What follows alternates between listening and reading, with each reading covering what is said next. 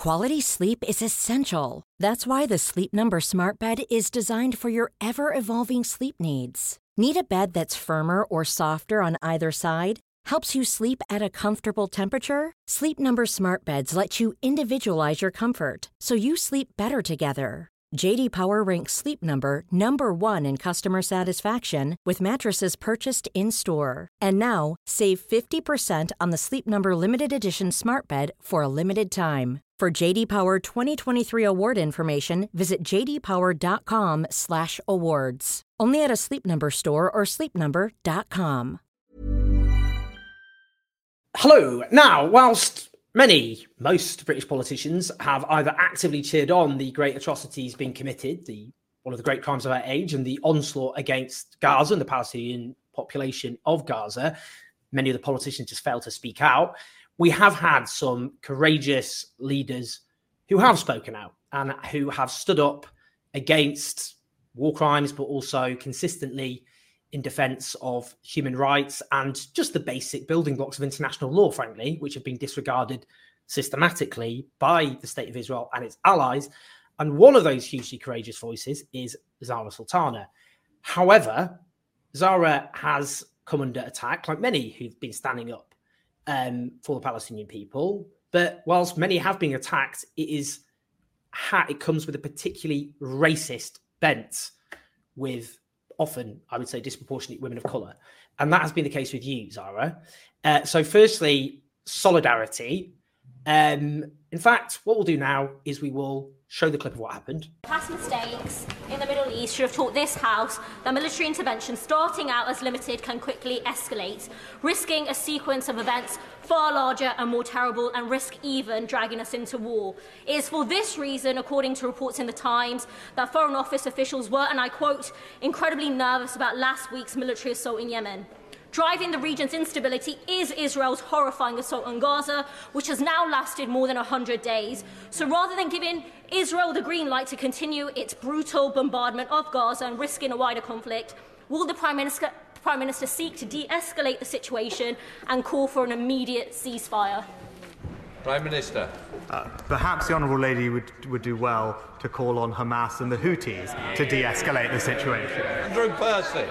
Thank you, Mr. Speaker. Too many people give a free pass to the terrorists who perpetrated the worst murder of Jews, and we've just seen an example of that, just as we saw examples of that on our streets this weekend. Order, Mr. Deputy Speaker, and in line with the House's rules, I informed the member in question that I would be referencing him. In the previous statement, the member for Brigg and Goole implied that I had just, and I quote, given a free pass to the terrorists who carried out the October the 7th attack. Mr. Deputy Speaker, that claim is grotesquely untrue. My question to the Prime Minister in no way had that implication. I was calling for a de-escalation in the region and for an immediate ceasefire, and his accusation is absolutely untrue. In this House and elsewhere, I have repeatedly condemned the actions of Hamas and called for the release of all hostages. Moreover, the member's gross accusation is playing to a racist trope, implying that because I am a Muslim, I support Hamas. So with rising Islamophobia and racist tropes asking British Muslims to prove their loyalty, can I ask you for guidance on how to get a full retraction and apology from the member for Brigg and Goole? Further to that point of order, Andrew Percy. As loath as I am to engage in this silliness, let me be absolutely clear. Let me be absolutely clear to the Honourable Lady. Not only did I not reference her, I have on numerous, if she'd listen to the response, on numerous occasions I have said too many people have failed to call out what I think is unacceptable. I've said that before. I'm not going to stop saying that I think people have given a free pass on occasions to behaviour and have not dealt with this with a fair hand. That is an open point of debate. I have called people out on my own side for that. If she should sit here and listen to me, it has absolutely nothing to do with the thing. But I don't want to engage in this silliness. So I will say to the Honourable Lady, I have absolutely no intention of inferring at all that she is in any let me respond that she is in any way in support of any of that. I'm sure she isn't. I never said that. I would never say that. But I'm also, Mr. Deputy Speaker, not going to not say what I think on issues in this House and call out what I think is on this issue. Too many people in this place giving a free pass to one side whilst not acknowledging the horrors that the other side suffered. I mean, just listening to all that. Firstly, I mean, isn't this quite dangerous, do you think? I mean, do you actually, when you hear this kind of rhetoric, does it actually leave you a little bit worried about the impact on your actual own personal safety? And just explain why you think that's the case. It's dangerous. If Absolutely. It leaves me worried. It leaves my loved ones worried, because we all know that 2 of my colleagues, 2 MPs, have been killed in recent years for their political beliefs. And at a time where Islamophobia, anti-Semitism are on the rise, seeing a Tory minister using the platform of the House of Commons to air these views, saying that I am giving a free pass to terrorists, is incredibly dangerous. It is irresponsible language, and words have consequences. There are people who will see that and potentially might believe what he is saying, although thankfully he did withdraw that accusation because it was completely and utterly wrong. But words have consequences, and as a young woman, as a woman of color, I have received so much abuse since getting elected 4 years ago. If anyone looks at my Twitter profile, every time I post anything remotely related to Palestine, immigration, it could be talking about supporting trade unions, I just receive a barrage of hate. And that has definitely grown ever since the war on Gaza has escalated. So there is a definite danger, but I am taking all the measures. But I think it is irresponsible for an MP to use his position to accuse me of giving a free pass to terrorists. I mean, just that context of Islamophobia, which has been on the rise in this country for a very, very long time. And we've seen that in terms of on the streets, anti-Muslim hate crimes, polling, whilst thankfully there are huge numbers of people who do reject Islamophobia, there is a constituency in this country which clearly embrace it with huge enthusiasm. So just, I mean, in terms of how that comes from, because it's the media, it's politicians, I mean, that's the context, isn't it? This doesn't come in a vacuum, even just of what's happened. It's that kind of demonization, particularly of people who are Muslim, from Muslim heritage, linking to the idea of dangerous, extremist, terrorists, that kind of thing. I've always highlighted that Islamophobia comes from the very top. We had Boris Johnson, former Prime Minister, who accused women of who wore the niqab as being letterboxes and bank robbers. And there was a direct correlation in terms of Islamophobic hate crime increasing following that. Yesterday was a clear demonstration of Islamophobia in the House of Commons chamber. Just because I'm a member of parliament doesn't give me a free pass from that. And Rishi Sunak used an Islamophobic trope, suggesting I had some kind of special relationship, connection, way to get through to Hamas and the Houthis. And then that then gets picked up on. And then it was Andrew Percy who spoke directly after him, who made that awful remark. And this is the Tory party in their truest form. They have pushed through policies that harm the most vulnerable people. And Islamophobia in the Tory party isn't something that is new. It's not just something that has happened to me. And we know that they have a history of this.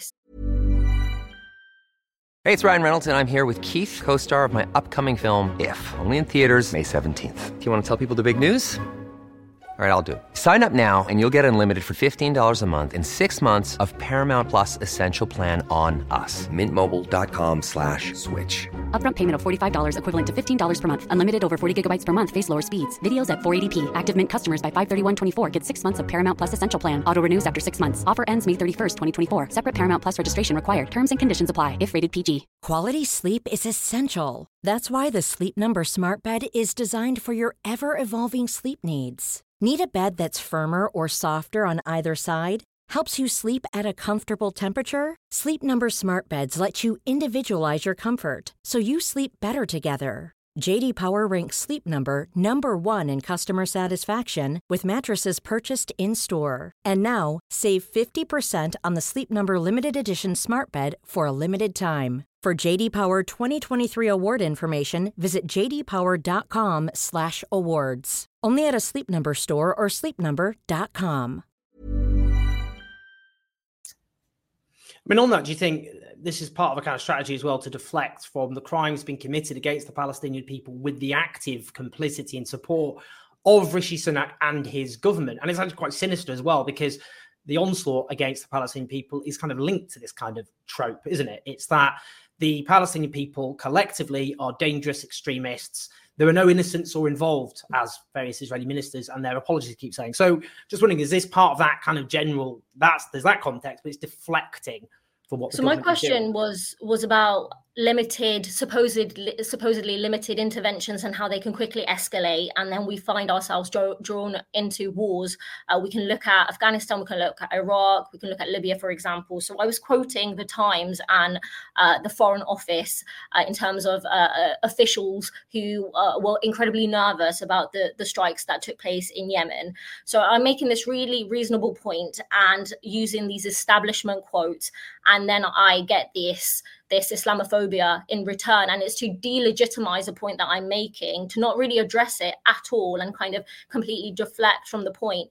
And we know that this is something that Palestinian people have experienced for a very long time. It is not new. In fact, when we look at some of the reporting around what is happening in Gaza, there was the Guardian headline that referred to Palestinian children as being 18 and under, and that has a purpose. There's a point to doing that, and it has a response in terms of how the public react and their empathy towards victims of war crimes.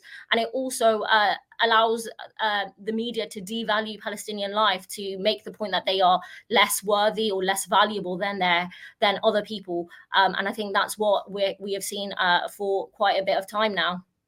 I mean, it's interesting. There's been research which has shown, for example, on the BBC's coverage, showing how Palestinian deaths are given far, far, far less media coverage per Palestinian death than Israeli deaths. Now, obviously, it's important to talk about, for example, Israeli civilians who've been killed, but the same weight, which is rightly given to Israeli civilians, is not given to Palestinian civilians. And also the sorts of language which is used, such as killed versus died. And there was other studies, New York Times, Washington Post, found exactly the same thing, a separate study. So, I mean, do you think that's kind of linked to this systematic dehumanization? And we see it in the chamber as well. We see news or allegations that aren't factual, that aren't cross-checked, being repeated in the chamber. We know that the British government and the British establishment, especially our news coverage, simply don't value the lives of Palestinians. So it's really important that as a member of parliament, I'm able to challenge that and actually humanize Palestinians. When we talk about the death toll, which is well over 23,000, that is not just a number that we should be comfortable with. We should remember that these are people with lives, with dreams, with hopes, with family members, with stories. And it's really easy to kind of forget that or ignore that. So it's really important that all of us who have a platform try to use those to humanize the lives that I've lost and try to stop more lives being lost. I've repeated numerous times that a ceasefire yesterday would have saved the lives today. And that's my job, to continuously remind not just the government, but my own front bench that immediate ceasefire is what we should be pushing for. And every day that we don't push for that, we find ourselves complicit in what is happening.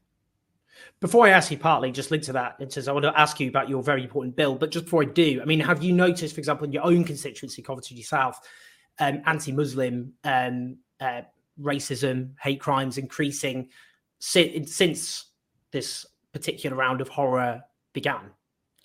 I've heard anecdotally from friends in London, not in Coventry, where following Palestine demonstrations, their loved ones have faced abuse on the tube.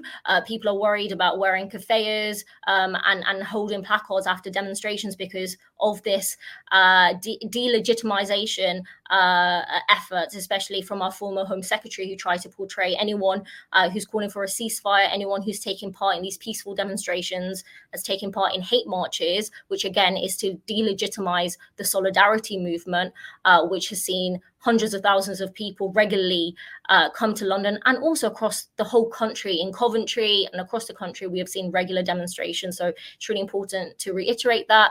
And people are worried, and it's really important that we come together. The best form of safety is through solidarity, and that is what we have to do here. Finally, I want to just ask you about this bill. So it's on arms sales to Israel. So just tell us about that and why it's so important right now. So your viewers, Owen, will know about what's going on in Gaza. They'll know that there are lawyers far more intelligent than me who know the legal case around genocide and what is happening in Gaza and have presented that case, especially the South African lawyers who've presented that case at The Hague. And that is my view too, that what is happening in Gaza is genocidal, because Israeli officials have repeatedly issued remarks that show their intent and in terms of erasing Gaza off the map and making it unlivable. So my bill is addressing the fact that there is British complicity with British-made weapons. Since 2015, the British government has issued arms licenses to the value of over 474 million to the Israeli military, and that includes F-35 military jets. Those are fighter planes that are unleashing hell in Gaza right now. So when we see those harrowing images of parents and children after buildings, hospitals and schools have been bombed, it's very likely that that airstrike has taken place using British-made weapons. So my bill is trying to stop arms sales to countries where there is a risk that they will be used in violations of international law. And we know that that is clearly the case with Israel. It would also launch an inquiry into arms sales and finding the weaknesses in the current export regime that we have, and ensuring that British weapons are never again used for war crimes, not just in Israel, but also in places like Sri Lanka, also in terms of the sales that we made to Saudi Arabia and their war on Yemen. Really important point, not least because history is always erased and people are not being told often about the facts. I mean, Yemen, something I covered. I've been to a Yemeni refugee camp, that Britain has been in a de facto proxy war against Yemen for years by supplying the Saudi dictatorship with weapons, which has unleashed horror against innocent civilians for years. Apparently now just directly doing it via British and American planes is going to make it different somehow. But it's a really important point, and I'm glad we do have voices still in Parliament who can make these crucial cases when so many lives are at risk. So please like and subscribe, those watching or listening on the podcast, whatever. But thank you so much, Zarah. Really appreciate it. Thanks, Owen. When you need mealtime inspiration, it's worth shopping Kroger, where you'll find over 30,000 mouth-watering choices that excite your inner foodie. And no matter what tasty choice you make, you'll enjoy our everyday low prices, plus extra ways to save, like digital coupons worth over $600 each week. You can also save up to $1 off per gallon at the pump with fuel points. More savings and more inspiring flavors make shopping Kroger worth it every time. Kroger, fresh for everyone. Fuel restrictions apply.